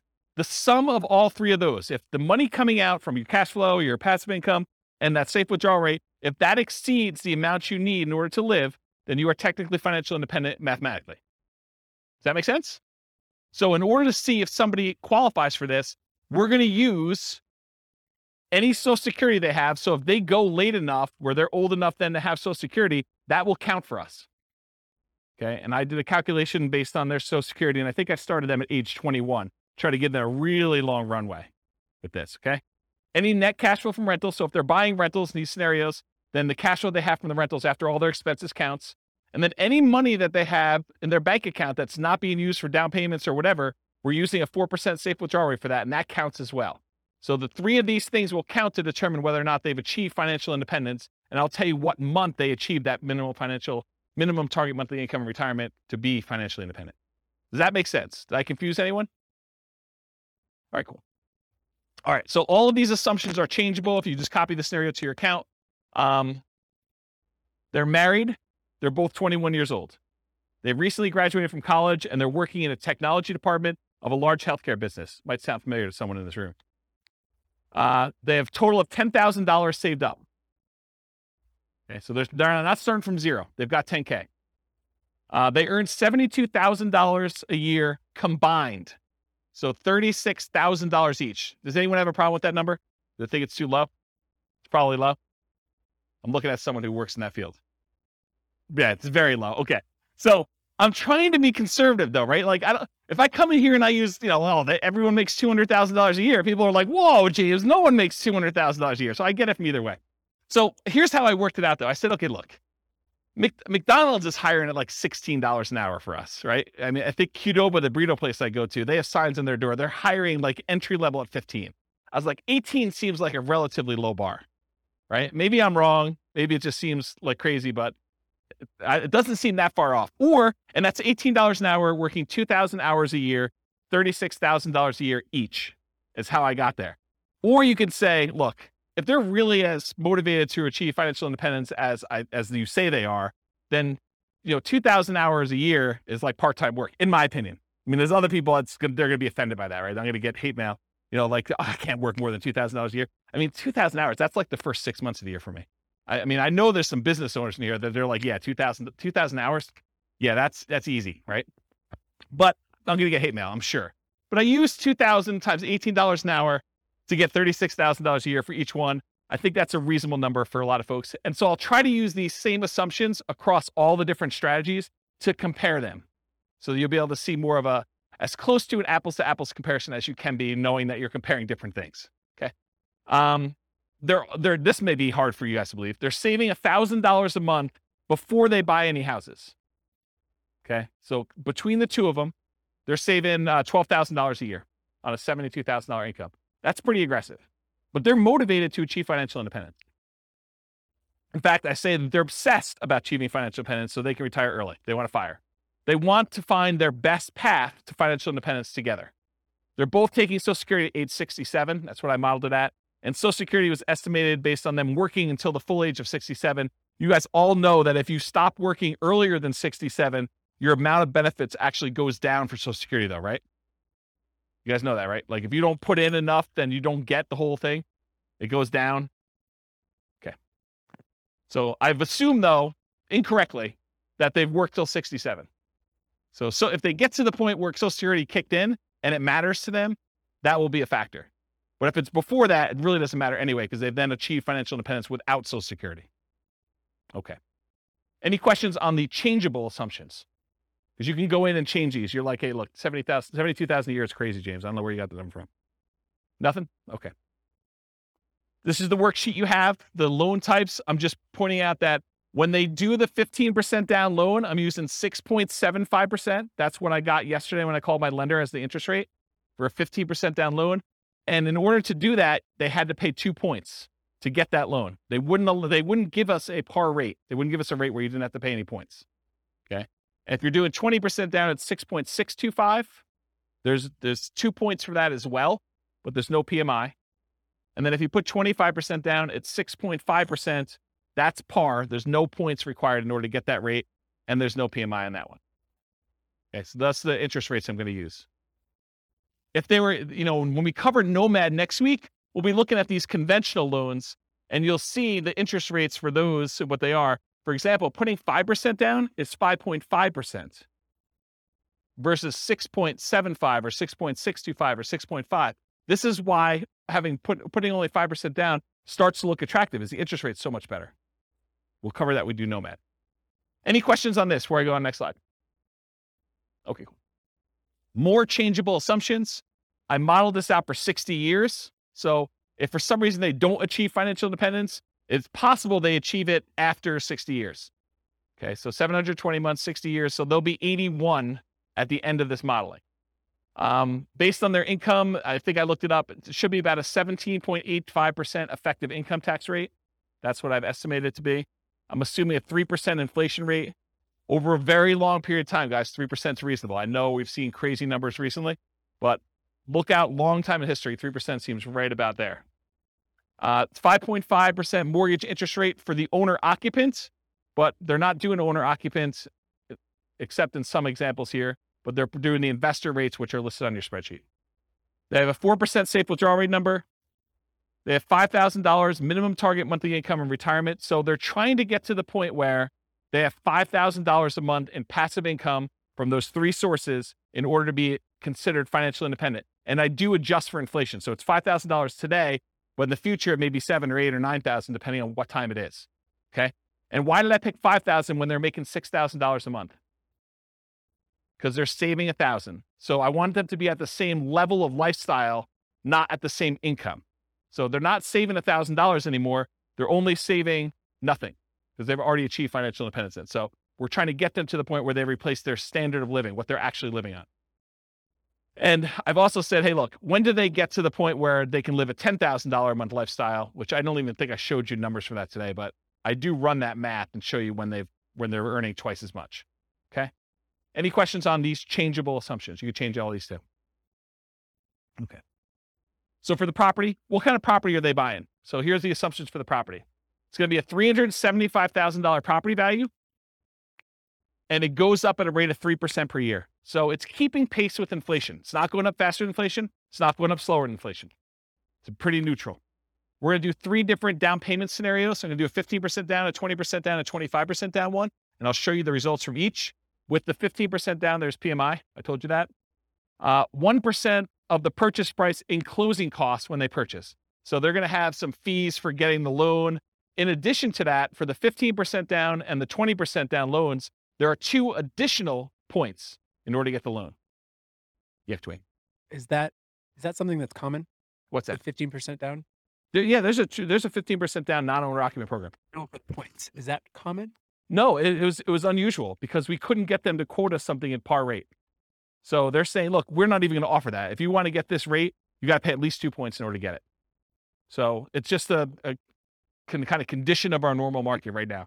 And you may be able to go to another lender where they'll say, it's not 6.75 or whatever it is. It's 7%, but it's par. They may come back and say that to you. And so each lender is a little bit different. This is one lender I called. There was a lender that I talked to told me that between 25% down and 15% down, there was only a quarter of an interest rate change. Yeah, it definitely is in that range. Okay. Sometimes it's more than that. Sometimes it's less. Okay. And then also, is there an equation to figure out upfront PMI? No. There's a whole 2-hour class on PMI, and I go over all the factors, and it's a calculation for them. And there's a lot of different variables in it, including how many people are on the loan, your credit score, price of the property. There's a whole bunch of factors. Yep. All right, cool. No seller concessions. They couldn't get the seller to give them any money toward closing costs. Interest rates, I already talked what those are. 6.75 for the 15% down, 6.625 for the 20, 6.5 for the 25% down, and the 15% has PMI. Doing 30-year loans, 360-month loan term. We assume $2,600 per month in rent, but rent increases at a rate of 3% per year. So rent is also keeping pace with inflation. It's not going up faster than inflation. It's not going up slower than inflation. So property price and rents are going up at the same rate. 3% of the monthly income is assumed for vacancy. So we're assuming that they're doing a really good job with property management and that they are starting, 60 to 90 days ahead of the property becoming vacant to make sure that they have minimal vacancy on their property. 10% of the monthly income is assumed to be maintenance. I'm assuming 0.75% of the value of the property each year is the property tax rate. So that's about $2,800 per year in property taxes at the start. And it changes as property values increase. So around here, that number doesn't seem to be that low, or it doesn't seem to be that crazy. In other markets, they're hearing that and they'll be like, yeah, per month is the rate for that. Or they may be like, whoa, that seems really, really high. So Tax rates vary considerably across the country. 0.4, and you can change those. 0.4% of the value of the property each year is the assumed property insurance rate. So based on a $375,000 property value, that's about $1,500 per year in insurance. And again, that changes as property values go up too, because insurance should cost you more as your property value is worth more to continue to insure that property. Because if it burns down, they got to replace it. So this is a residential property, and 15% of the purchase price is considered the value of the land. We use that when we're calculating the depreciation benefit. Any questions on the property assumptions? This is sort of I always feel like I'm like doing a magic trick and I'm showing you, look, there's nothing up my sleeve. Like I'm showing you all my assumptions so that you know exactly what is about to happen. Then when I show it to you, you can't be like, but what's the insurance rate for that? What's the taxes for that? How much income are they making? Because I'm answering all up front. That way you can't say to me later, but wait a minute. Okay. All right. So I wanted to show you a baseline of, hey, if they didn't do any real estate at all, if they just said, I'm going to invest $1,000, I'm going to save $1,000 a month, and I'm going to invest that in the stock market, I'm going to get 8% return in the stock market, how long does it take me to achieve financial independence if I only invest in stocks? And for this one, it's primarily that 4% safe withdrawal rate times the amount that they have invested in stocks, right? Because that's where the majority of their money is coming from. So in that case, it takes them 482 months, about 40 years. Someone who's saving $1,000 a month, that doesn't seem like it's that wrong, right? I mean, it takes you 40 years to save up for retirement. You're going to be like 61 years old at that time, and you'll have enough to be able to replace your income using a safe withdrawal rate by investing in stocks. Doesn't seem unreasonable. So that's how long it takes. What if they just buy one owner-occupant property where they move in and they live there and they do the rest in stocks? Does that impact things? Turns out it does. They can actually retire, be financially independent at 396 months if they buy one owner-occupant property and invest in stocks otherwise. So considerably faster. What is that, 86 months? What is that? How many years is that? 7 years? Okay. Now at this point, we've kind of taken it back. They have not opted to buy the owner-occupant property anymore. They're only going to buy rentals. They're going to continue to live in a rental themselves, and they're going to buy up to 10 20% down payment rentals. If they buy 10 20% down rentals, they live in a property that they're not buying a property to live in. They're just staying in the property that they're renting in and continue to pay whatever rent increases there are. It takes them 370 months buying 20% down rental properties in order to achieve financial independence this way.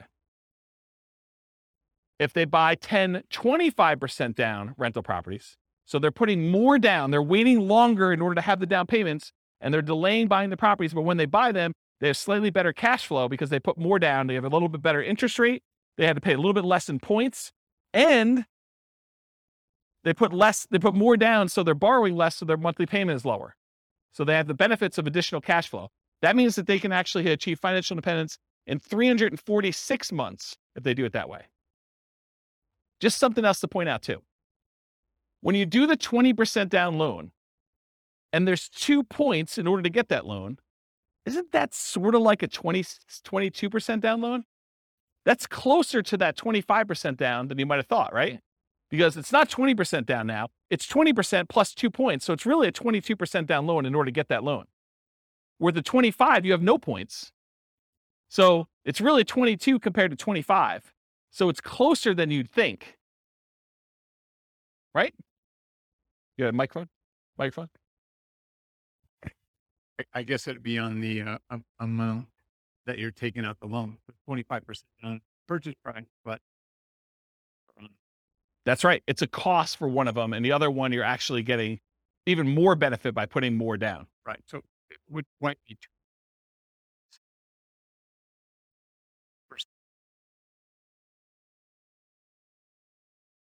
Yeah, I see what you're saying. Right. Yeah, you're right, because it's the 20% down is on the initial purchase price and the 2% is on the loan balance. Yeah, you're right. So it's 80% of the 2%. Right. So 1.6. splitting hairs, but No, you're right. That's a good point. Okay, note to self. Steve not invited to next meeting. No, he's all good. Okay, cool. So we did that 25% down there. What if they do 15% down? It actually goes up. It matches what they did with the 20% down at 370 months. So it's actually slower for them to do 15% down than it is for them to do 25% down. but it's the same as if they did the 20% down. Okay? To rent or buy. So right now, this couple is living in a place that costs $1,800 a month. Remember, the rent on the property that they're buying is $2,600 a month. So they're living in a lower quality house or getting an amazing deal from somebody. But if they were to buy the property, their expenses would increase quite a bit. In fact, it would go about $600 a month higher in their cost to buy that property. So instead of saving $1,000 a month, if they keep renting where they are, they would only be saving $420 a month when they buy a property to live in. So by buying a property to live in, yeah, they have a little bit higher standard of living, a little bit nicer house that they're living in, but they're also saving considerably less, which is going to impact their speed at which they can acquire properties. So should they rent or buy? Well, what if they owner-occupy, buy one property to live in, then they start doing their 20% down payment rentals? Well, if they do that, it takes them 394 months to achieve financial independence. Before, if they didn't owner-occupy, they were able to do it with 20% down rentals at 370 months. So it takes them 2 years longer if they decide to owner-occupy and live in a little bit nicer property to achieve financial independence. What if they do 25% down? In that case, it takes the same exact amount of time, 394 months. That's if them buying a property to live in and then saving up to do 25% down payments to do that. What is going on at 394 months that they're both the same? We'll come back to that. And then finally, if they do 15% down, it's still 394 months. Why are they all the same? Does anyone know why they're all the same? If you're going to owner occupy a property, but then you're going to buy 20% down, 25% down, or 15% down properties, why are they all the same 394 months to achieve financial independence? It's not that they all get paid off. It's that their owner-occupant property, they bought it not immediately because they didn't have enough for a down payment, so it took them a little while to save, but their owner-occupant property gets paid off at that point. And when you actually have your owner-occupant property paid off, you no longer need $5,000 a month to maintain that same standard of living. You actually are $5,000 a month, whatever that mortgage payment was, less. So your target to be able to achieve financial independence now drops. You no longer have to be able to afford that mortgage payment. You still need taxes and insurance, but not the principal and interest part. So that happens at month 394, because now they no longer have a principal and interest part of their mortgage payment. So the threshold for them to be qualified for financial independence is now lower. So they achieve it. Does that make sense? Okay. So why are they similar? Paying off your primary residence reduces the amount you need to qualify as financially independent. These are all right around when they pay off their primary mortgage, including the one where they bought one owner-occupant property and they had stocks, because that also lowers the threshold then too. Okay? Any questions on this? Sweet. So changeable short-term rental assumptions. And I talked a little bit about this. Rents are going to be higher, but fees and expenses on rents will be significantly higher as well. Overall, I've assumed that the net after all the additional expenses will be 25% higher. So in this case, instead of $2,600 a month, I'm assuming you're netting $3,150 per month in rent. But I also added some more to maintenance. My thinking was, hey, look, if you've got a property and you've got a lot of turnover and people are living there and actively being in there, you're probably having a little bit more wear on a property than having a tenant living there for a year and having just regular turnover, or a year or more. Okay. So I assume that maintenance went from 10%, which is $260 a month, because it's 10% of the $2,600, bless you, or 20% of the $3,150, which is $630 per month. So now this has increased quite a bit. And so when you have both a 25% increase, but then this is increased by whatever that is, almost $400, it means a very modest increase in cash flow. So here's cash flow at year 10. When you had it with the short-term rentals, you're doing about $220. I'm sorry, you're doing $467 a month with the short-term rental and $220 a month if you were just doing the long-term rental. So you're still doing more cash flow, but it's not quite as significant as you might have thought. And I may be completely underplaying this, where you may say, but James, I'm really doing twice as much in rent. and my maintenance is closer to 20%, or maybe it's 25 or whatever it is, but doing twice as much in rent, my number is going to be much, much better. Yeah, that's why all these assumptions are changeable. Go load it up and change the assumption and rerun it and see what your number is. But based on this, I wanted to show you what the impact of achieving financial independence is, even with just this modest increase. Okay? So now doing the short-term rental with 20% down, they achieve financial independence in month 298. It's significantly shorter than all the other options we've considered so far. So getting that extra rent matters. And then 25% down, it's 285 months, which is even shorter. And putting 15% down, it actually is the same as if you bought 20% down rentals. Okay. So it does increase it. The best one is doing 25% down for short-term rentals. And then what if you owner occupy and then do short-term rentals? Those are all right here. Buy one owner occupant, then short-term rental, 20%, 25 and 15%. So it bumps it back up to 346 months for the 20%, 334 months for the 25% down, and 345 months for the 15% down. So it's sort of what you'd expect. Any questions on that?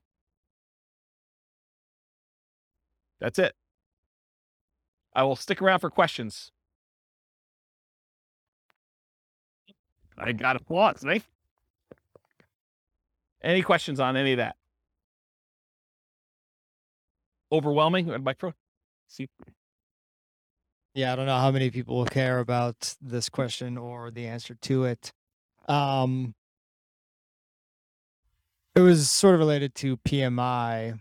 Do lenders care the source of your down payment? For example, if you're actually using HELOCs, not cash, is a lender going to care ahead of time, what the interest rate on your HELOC is? Are they going to try to pre-compute, these monthly payments on your HELOCs? Or are they just going to say, 25% is 25%. I don't care if it's cash or, whatever.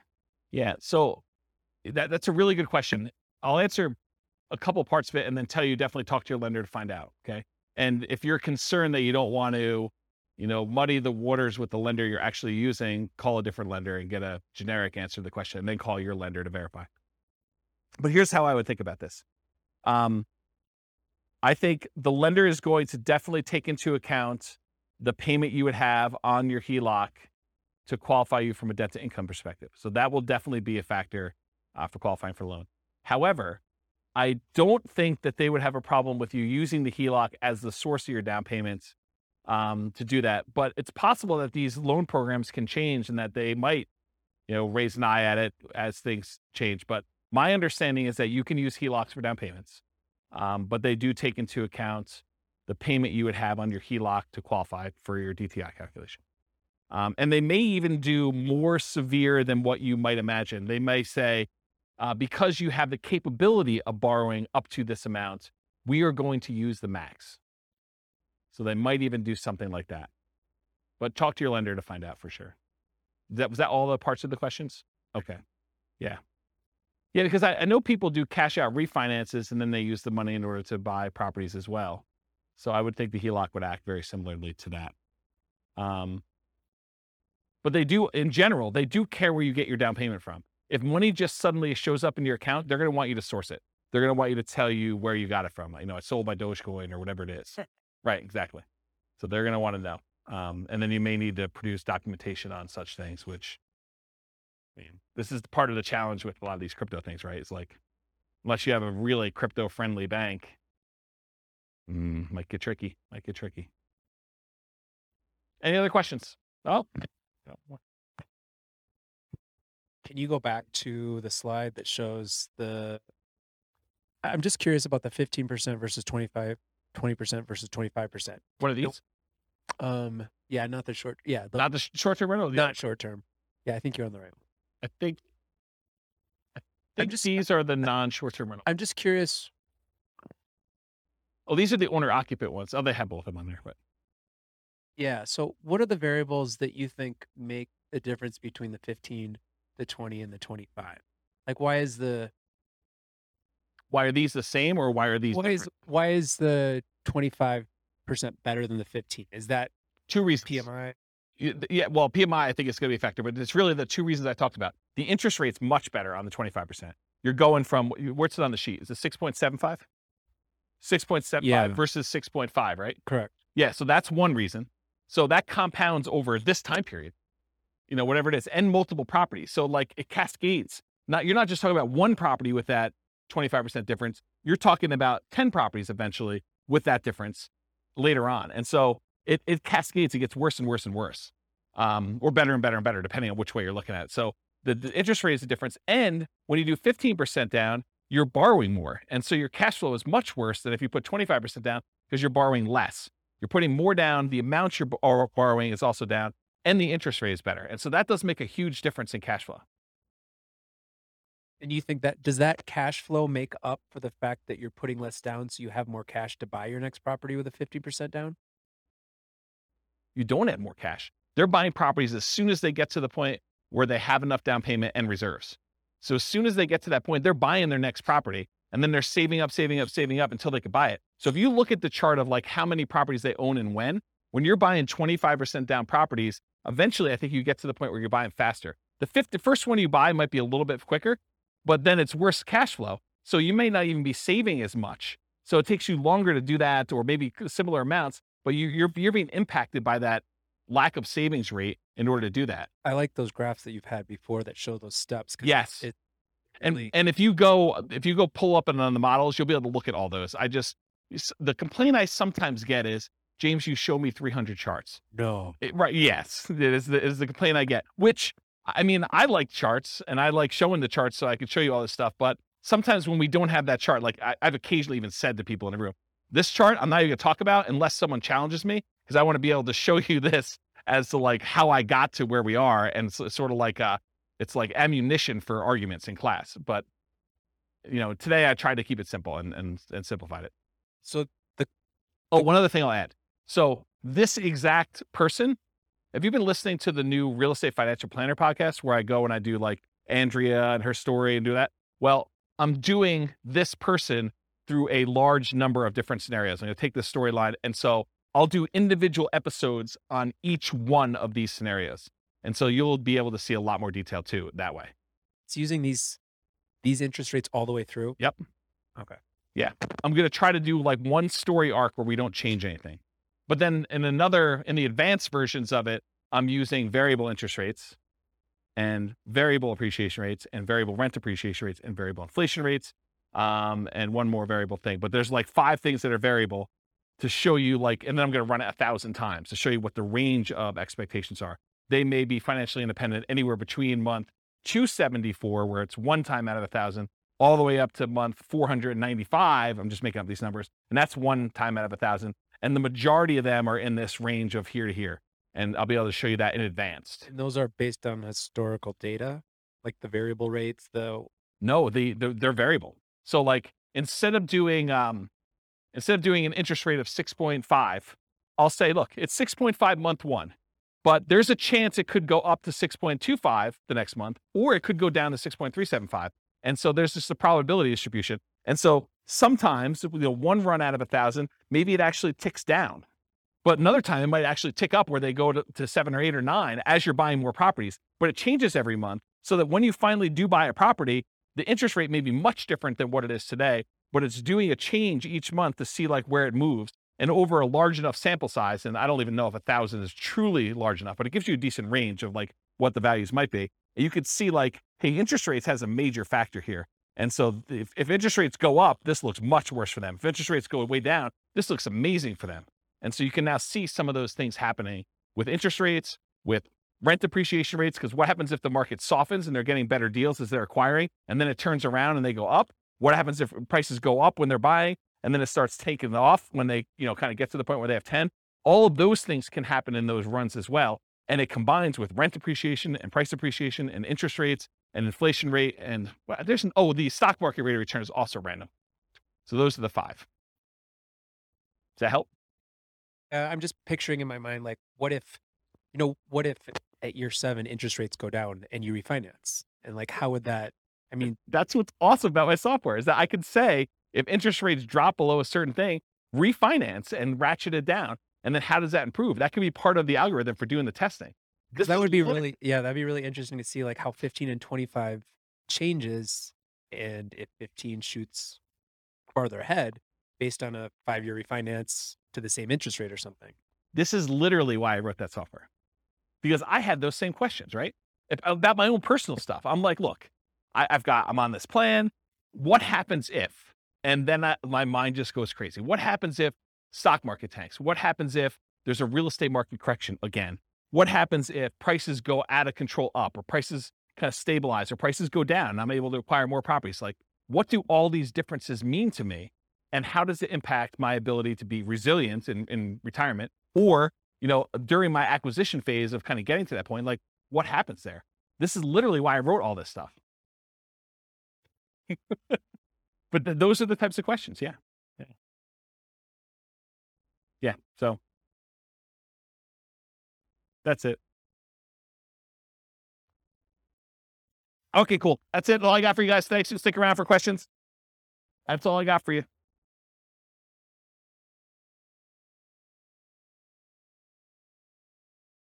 With home prices up, mortgage interest rates up, and rents up, but not quite enough to counteract the higher prices and interest rates, cash flow on rental properties in Santa Clara is harder than ever.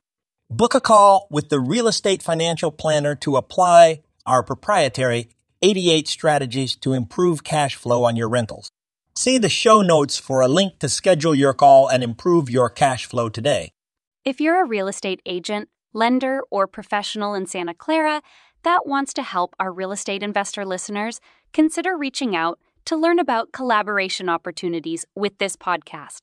We'd love to add more value to our listeners by having you assist our investors buy, sell, and finance their real estate investments. See the show notes to schedule a call to discuss collaboration opportunities.